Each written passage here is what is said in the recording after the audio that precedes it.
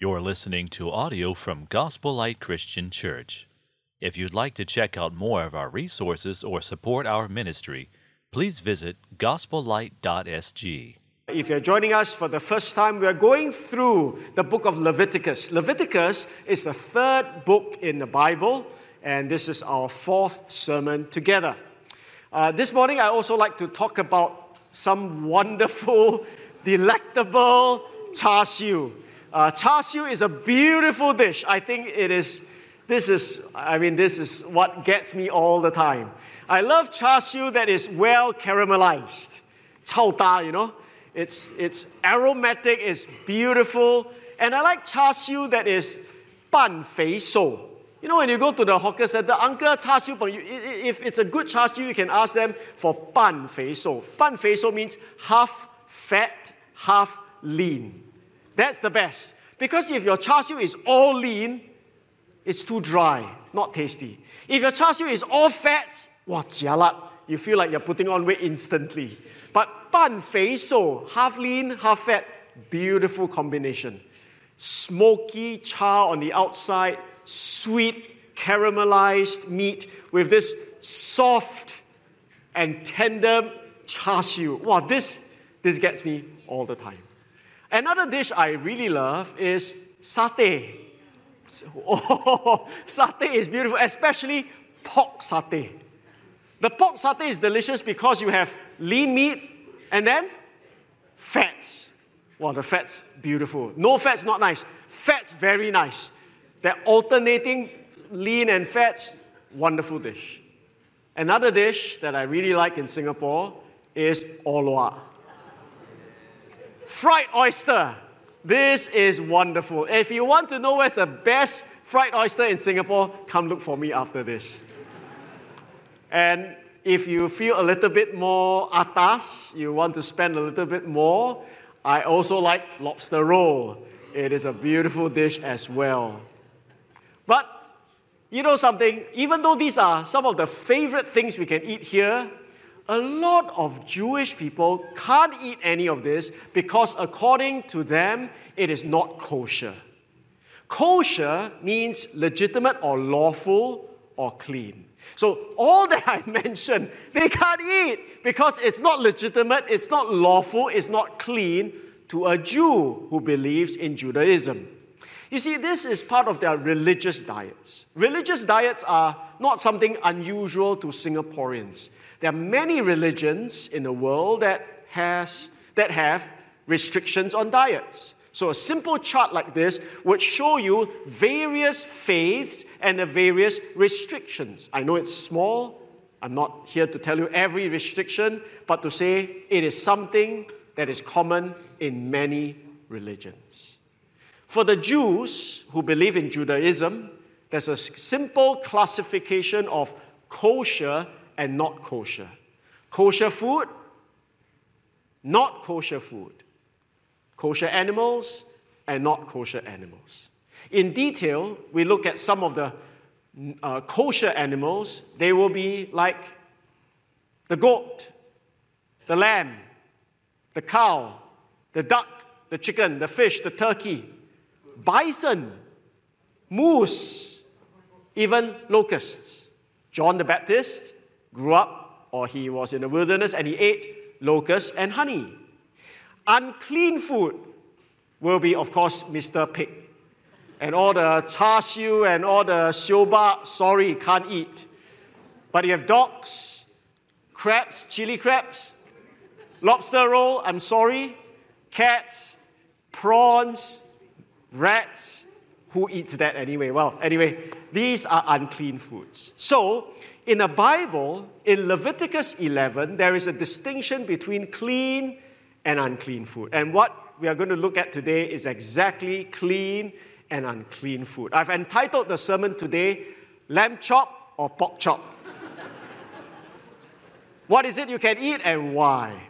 So I'd like to explore four things with you. Number one, what exactly is clean and unclean according to the Old Testament, according to Leviticus? Number two, why does God give such a distinction? On what basis does he say this is clean, and on what basis does he say this is unclean? Number 3, we ask this very important question. Is it still binding? Is it still relevant for us today? And number 4, we're going to look at some spiritual lessons we can learn. All right, so let's begin, number 1, with what is clean and what is unclean. How does God divide them? So you can read all that data in Leviticus 11, again, if you're keen. But I'll just show you by some graphics, simply, between the clean land animals and the unclean land animals. The classification is given in verses 3 to 8. And this is the simple principle. Clean land animals must chew the cud and part the hoof. Two things together. If you have one or none of these two characteristics, you are an unclean animal. So, a cow is clean. Why? Because it chews the cud. What is chew the cud? It means before you swallow it, the cow keeps that partially digested in the mouth and keeps chewing on it. That's chewing the cud. You see the cow do that a lot. And they also have cloven hoofs. They part the hoof. So it's a kind of split. Later there's a picture that shows you that. So you must, if you are a clean animal, it means the animal chews the cud and parts the hoof. Now, a rabbit seems to chew the cud, but it doesn't have cloven hooves. So a rabbit is unclean. A pig has cloven hooves, but it doesn't chew the cud. So it is considered unclean. We say, don't eat like a pig. What do you mean, don't eat like a pig? You know, pigs, they don't chew. They gobble everything up. So a pig doesn't chew the cud. It is an unclean animal. So that's how that distinction is made for land animals. For flying creatures, for birds, it's a little bit difficult to have one or two principles. So the Bible does give a list. In general, the birds are listed as such. So it's a bit difficult to figure out which is allowable and which is not allowable. But for the Jew, after a while, it becomes very clear. For number 3, sea or river creatures, water animals, the distinction is based on fins and scales.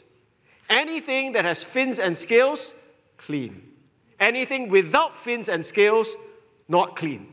So can you eat crab? No, because no fins, no scales. Can you eat lobster roll? Cannot, because no fins, no scales. Can you eat octopus? Cannot. Can you eat sea cucumber? Cannot. Can you eat tilapia? Can. Because got fin, got scale. Can you eat salmon? Can. All right, so you know, you can be a Jew soon. And number 4, we have the creatures of the insect kingdom. Insects generally cannot eat except those with jointed jumping legs. So, locusts can eat. I am told in Singapore, they are trying to bring locusts in as a food source, alternative food source, good for proteins. Actually, quite tasty, I'm told. So anyway, looking forward to having some locusts soon. There's another category of swarming creatures. They are the mice, the mole, the lizards. Who eats these things anyway? Anyway, it is considered unclean. So, based on Leviticus 11, there's a clear distinction between the clean and the unclean animals. That's question number 1. Question number 2, why? On what basis does God divide them into clean and unclean? Why does he say the pig is unclean, but the cow is not, based on the two characteristics? What's so special about the two characteristics? Why jointed insects are clean? Why fish with fins and scales are clean? On what basis does God divide them? This is not easy because it is not explicit in the Bible. As far as I know, it's not mentioned anywhere in the scriptures. So people come up with theories or hypotheses. suggestions, our human guesses on why God divides them as such. The first theory is the sickness theory or the hygiene theory. They propose the reason why God forbids creatures like pigs and so on, and mollusks and crabs and lobsters, is because they are more likely to give you diseases, infections. They are unclean, not just ceremonially, but in the terms of hygiene. They may be filter feeders and whatever. The difficulty with this theory, sickness theory, is that it is very hard to say consistently all the unclean animals are more likely to cause diseases. And more importantly, sickness theory is difficult to withhold or to hold up when we come to what Jesus said in Mark chapter 7. Thus, he declared all foods clean.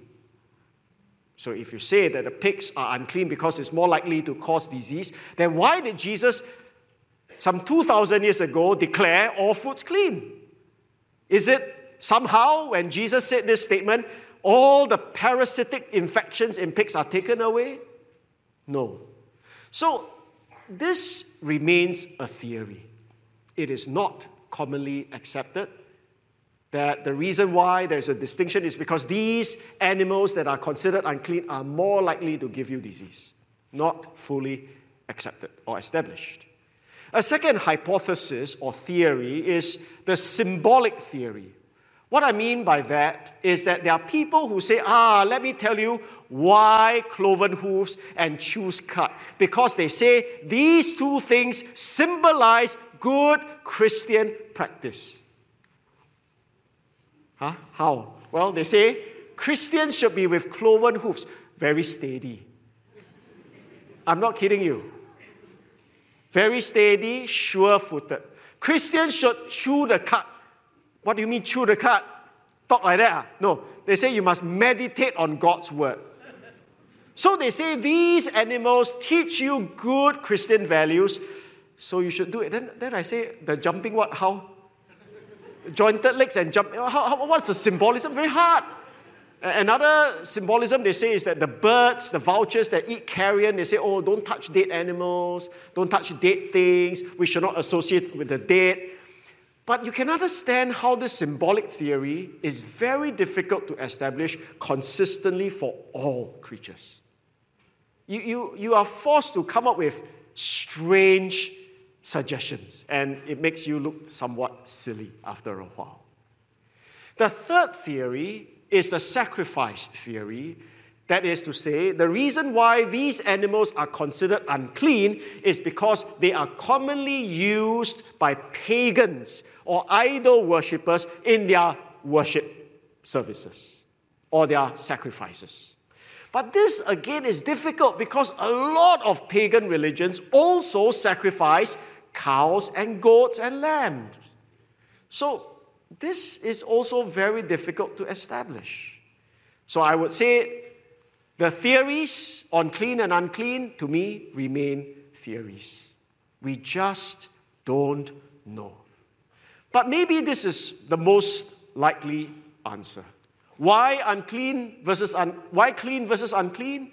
I think God, if I may suggest that word, arbitrarily, in other words, totally based on his selection, no hygiene reason, no symbolic reason, he just decided to split animal kingdom into two camps, clean and unclean, so that they can now be an instructional tool, a teaching aid, a vivid lesson to teach Israel what is clean and what is unclean spiritually, and show them that the unclean cannot draw near to God, but clean people can draw near to God. Israel will be clean because Israel symbolically will eat only clean food. But the Gentiles, the other nations, they don't eat only clean food. They also eat unclean food. God is communicating, teaching Israel that only the clean people can draw near to God and unclean people cannot. So in order to teach that lesson, he divides the animal kingdom into these two camps and puts on those restrictions on Israel that they may learn. I get that from Leviticus 11 and verse 45 to verse 47. This is the law about beast and bird and every living creature. And he says, to make a distinction between the clean and the unclean, so that you may know the distinction between the living creature that may be eaten and the creature that may not be eaten, so that you may understand what it means to be holy. God is calling for himself a holy people. Now, obviously, holiness is not just about food. But God is using food as a picture, vivid, external, visible lesson, teaching tool to communicate what is clean and unclean, and that only the clean can draw near to God. So again, why clean versus unclean? It is an instructional tool to teach Israel that only the clean can draw near to God. This is a picture that evokes nightmares for SAF personnel, at least for me. This is what they call standby bunk. I think all the ladies here switch off already, I know. But for all gentlemen, you know what it is, right? Once in a while, your sergeant, your officer will say, stand by bunk, and everybody is supposed to stand in attention. We open up our cabinets because our superiors will come and inspect our beds and our cabinets. And they are supposed to be kept in this pristine, exact condition all the time.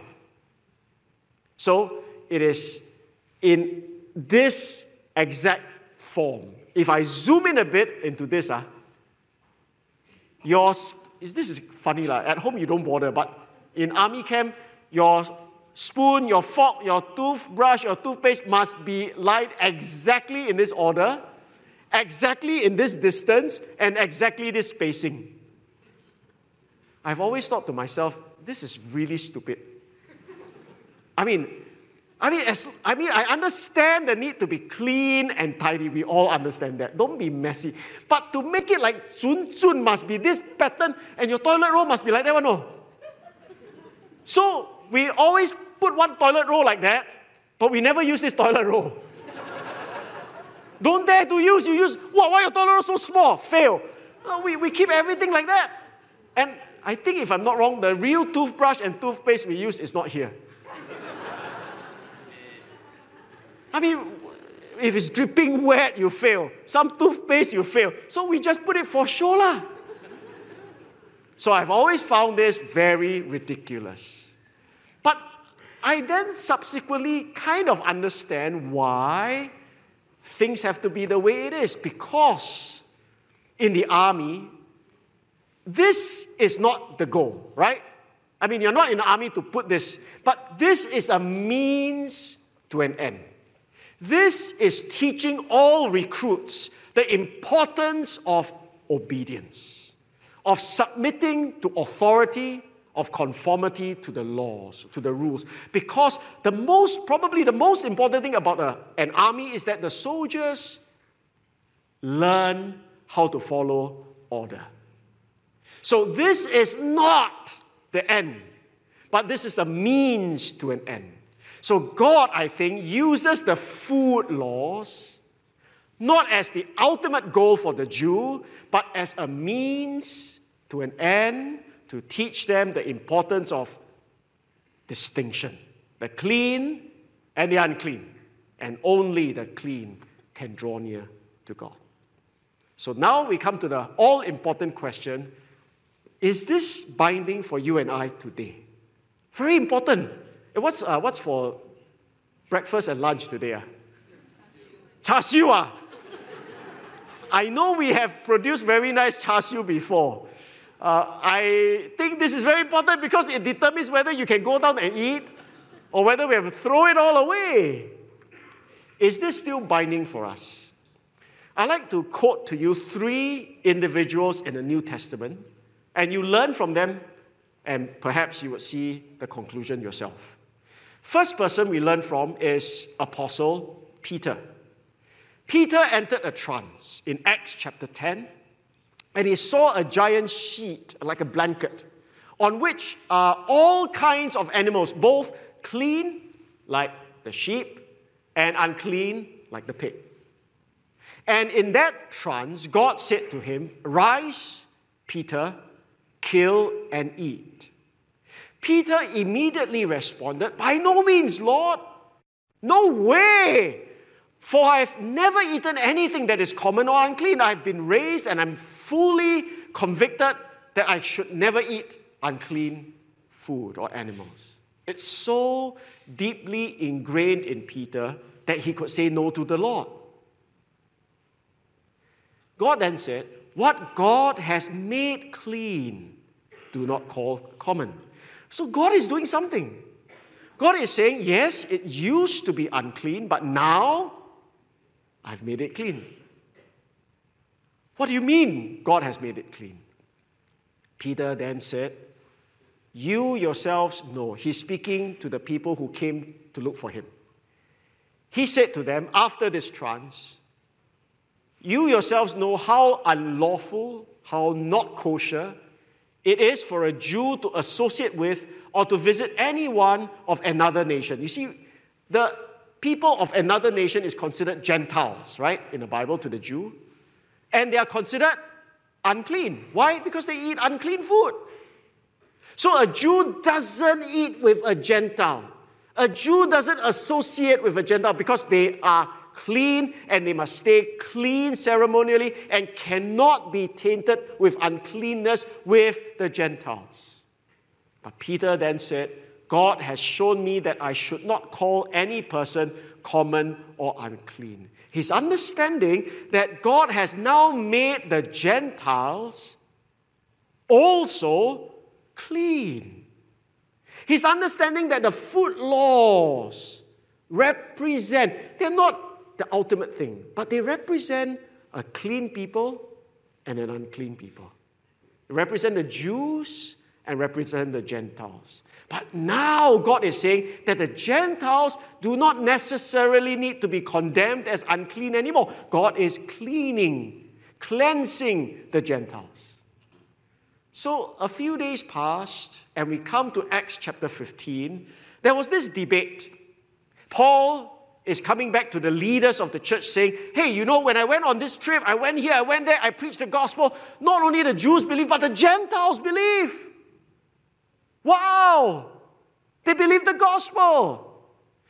And Peter, hearing that and putting 2 and 2 together, he stood up and he said in that council, "God has made no distinction between us Jews and them, the Gentiles.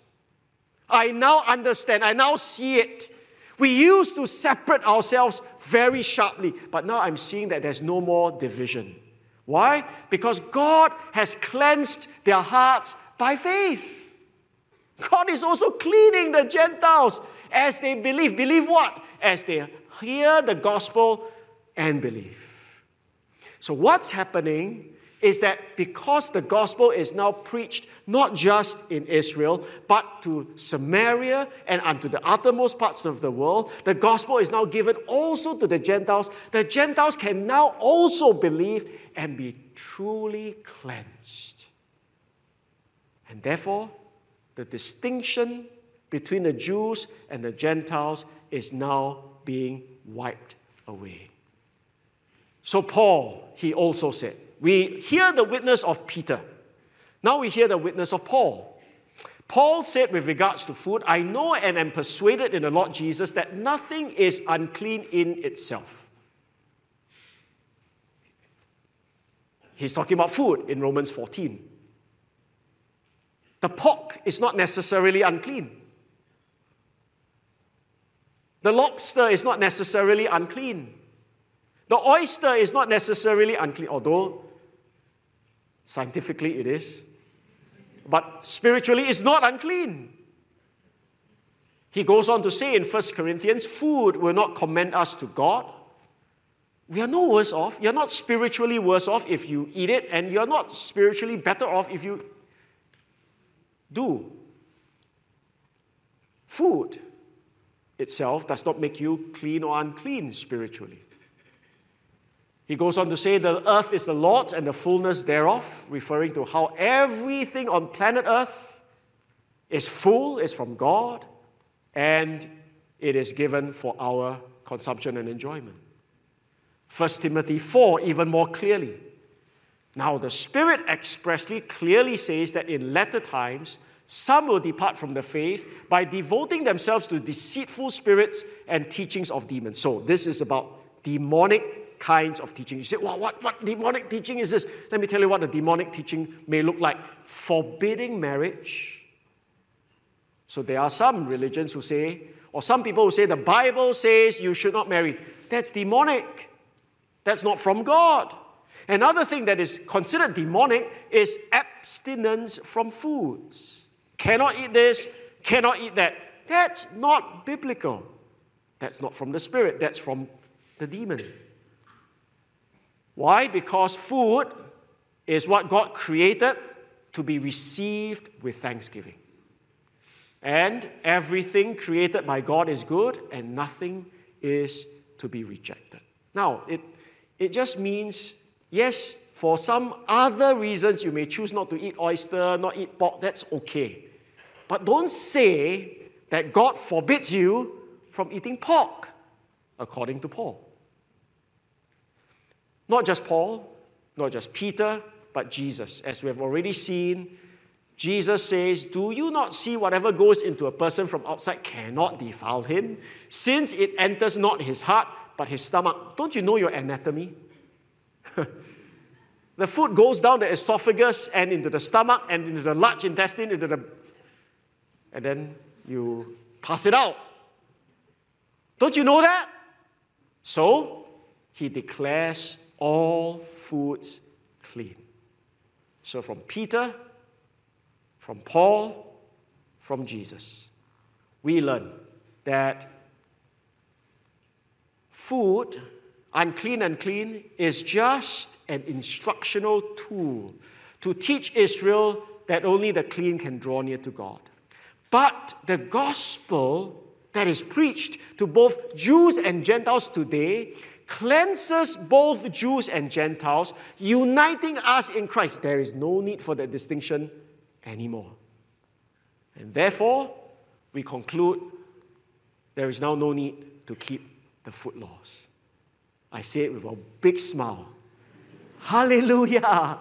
I can eat my char siu, I can go for my satay, I can eat my orloa, and we can enjoy our lobster rolls. Well, I think all that is maybe fun, trivia, knowledge for you, but I don't think that's the purpose of a sermon. We've got to understand the spiritual lessons behind it all. So finally, let's conclude with what can we learn spiritually. It's great to know I can eat, but it's more important to know, so what does it mean for me spiritually? Let's take a step back. Leviticus is not just a set of rules and regulations. Leviticus is a book about drawing near to God, isn't it? And we understood 2 weeks ago that drawing near to God requires, number one, an acknowledgement of our guilt before God. We need to learn to say sorry and thank you. That's why the various offerings, the 5 offerings in chapters 1 to 7. And then we learned last week, in order to draw near to God, not only must I learn to say sorry and thank you, I need a mediator. Because I'm so sinful that I cannot approach God on my own anymore. I need someone to go in between. And we thank God Jesus is our mediator that pleads for us and allows us to come to this holy God.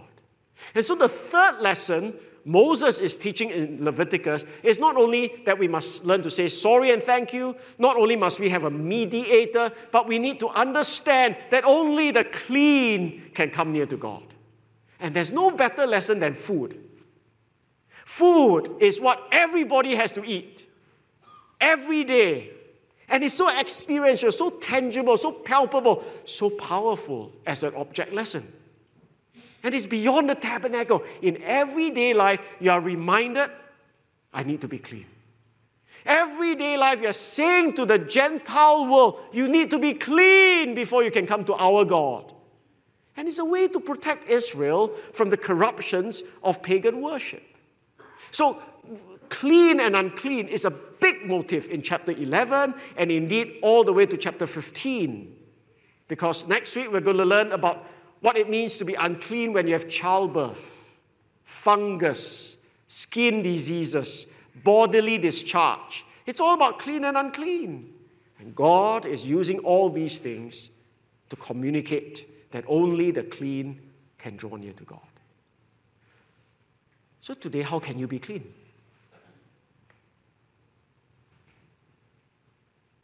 If the lesson is only the clean can draw near to God, how can you be clean? Are you clean?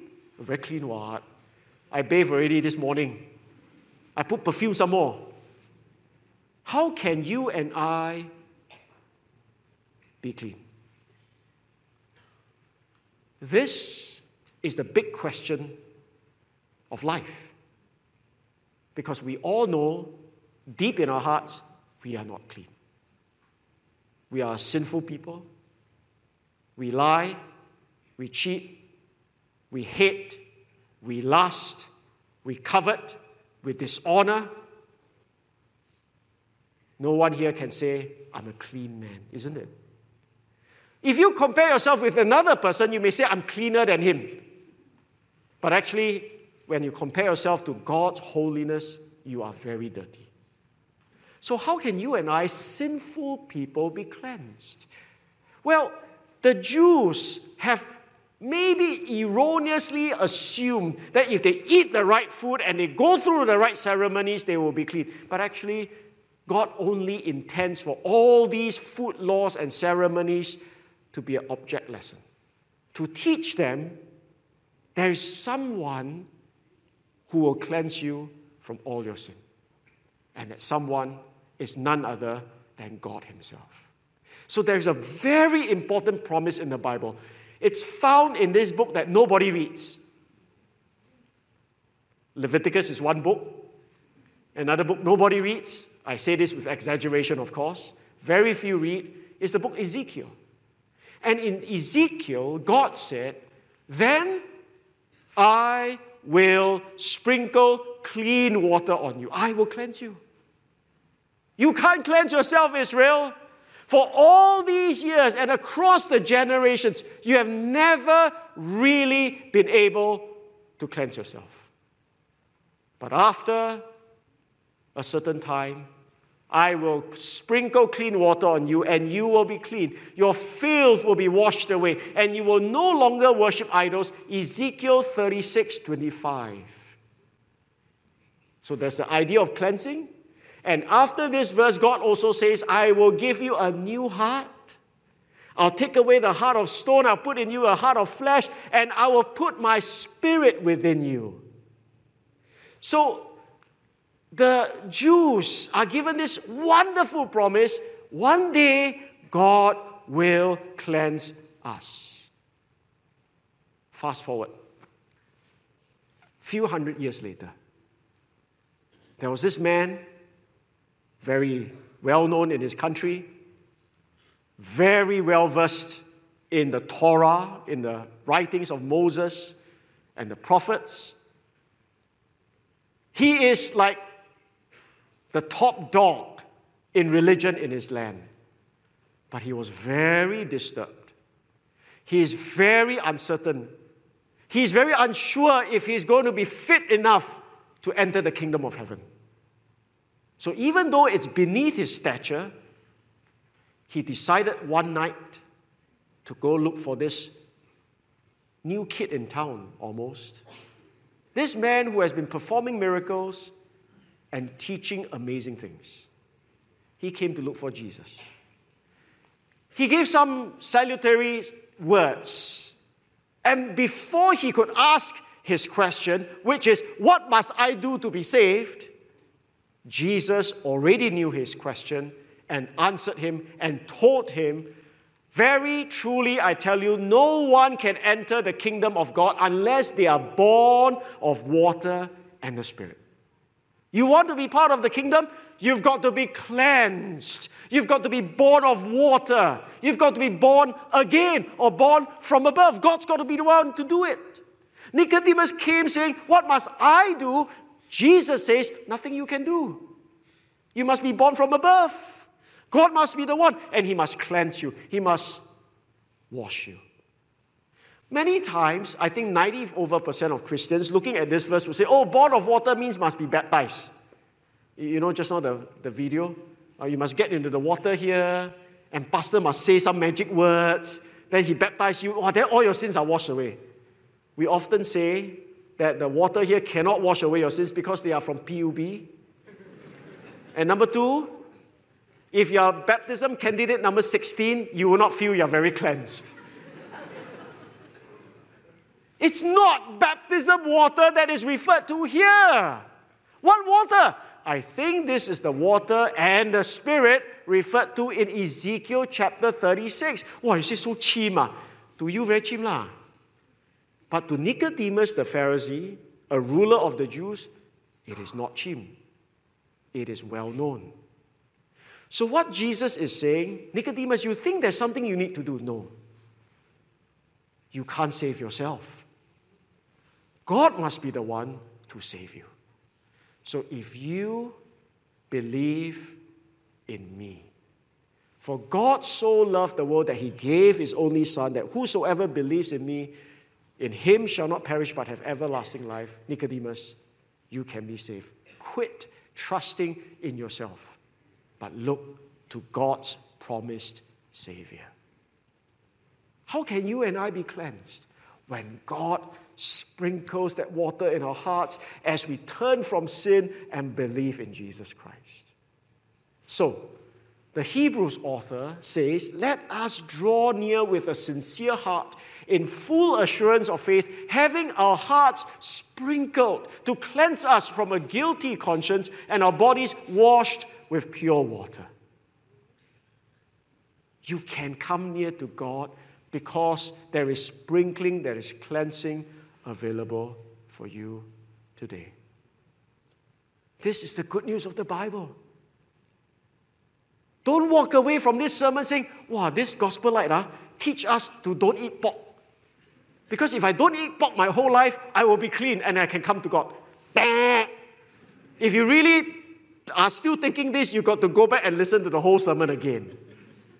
I'm saying it's not about the eating. The food is only an object lesson to teach us about the need to be cleansed. But the agent of cleansing is not your food. The agent of cleansing is Jesus Christ and what He has done on the cross. That's why He is said to be the Lamb of God that takes away, that wipes away, that washes away the sin of the world. And you know, on the very last night before He died, He gathered His people, His disciples, over a Passover meal, and He said to them, this cup is the new covenant in my blood. In other words, He's saying, the new covenant refers to the way God is going to save His people by sovereignly, unilaterally, mercifully sprinkle them. And He's saying that this way of God saving is going to be made effective when I shed my blood for you. What can wash away my sins? We sang 1 or 2 weeks ago. And the chorus goes, nothing but the blood of Jesus. How can you and I be cleansed? The blood of Jesus that was shed on the cross when He sacrificed Himself some 2,000 years ago. How can you be cleansed? If you repent from your sin and believe in Jesus Christ. That is tremendous good news. But I think I need to say a little bit more for my brothers and sisters in Christ. I hope if you are a seeker, you're not yet a Christian, you will be so clear that to come near to God, I need to be cleansed. And to be cleansed means I need the cleansing blood of Jesus Christ. I need to believe Him. I need to depend on Him. But I also want to say a word or two to my brothers and sisters in Christ. Drawing near to God requires clean hands, pure life. Yes, positionally we are cleansed. Positionally we are saved in Jesus. But practically and experientially, you draw near to God only in as far as you live a life pursuing holiness. The Hebrews author says, follow peace with all men and holiness, without which no man shall see the Lord. He's saying you should chase after, pursue holiness. Live holy lives, because if you don't, you're not going to see the Lord. And that's why James also says, draw near to God and He will draw near to you. Cleanse your hands, you sinners, and purify your hearts, you double-minded. We need clean hands. And that's why today many Christians are very tormented and conflicted. Because the Bible tells us that there is pleasure in sin, isn't it? Why do you sin? Because it's pleasurable. There's some satisfaction and pleasure when you live in sin. But you are very tormented because as you sin, you know you're cut off from God. You're tormented by the guilt and shame and fear and the alienation from God, and you therefore live a miserable life. That kind of addiction to sin, a desire for sin because of its temporal pleasures, but at the same time, the gut-wrenching alienation from God. The Bible therefore tells us, you want to draw near to God? Oh yes, first of all, Jesus must be your Savior. And at the same time, you need to pursue holiness and cleanse your lives. We thank God today that the promise of forgiveness is given to all believers still, even as we sin. If we confess our sins, He is faithful and just to forgive us our sins and to cleanse us from all unrighteousness. I hope today we'll see the holiness of God and we'll come through Jesus Christ and we'll ask for mercy and we'll live pure lives and live in joy and communion and the presence of God henceforth. Let's bow for a word of prayer together.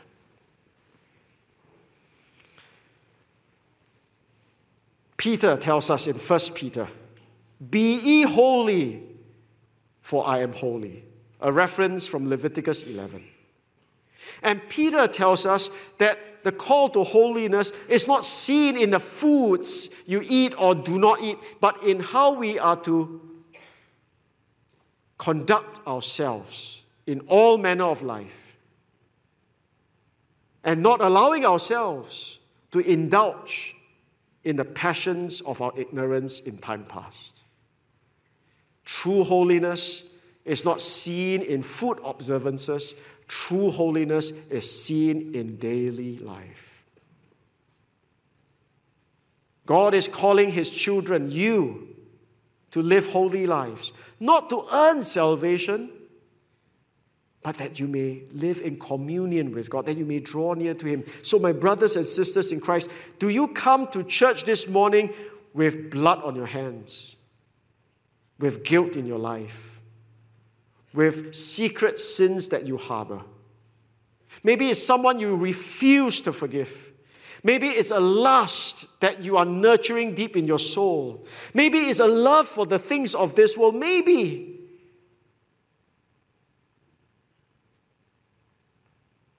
you have an idol in your life. You cannot draw near to God, but pursue, persecute, chase after holiness. Blessed are the pure in heart, for they shall see God. And then to all my friends today, there is cleansing, there is forgiveness. Oh yes, God is holy, holy, holy. But Jesus paid it all. Let Him sprinkle your heart. Let Him cleanse your heart from your sin. Repent, believe, and be saved. So, Father, thank you this morning. We can hear your word. Bless your church. Bless our friends. You desire men to draw near to you, even after we have sinned. So we thank you for the grace that is found in the gospel. We thank you for Jesus, your Son. Bless each one, that indeed in our lifetime we may know and experience what it means to draw near to you by faith. Thank you. We pray all this in Jesus' name.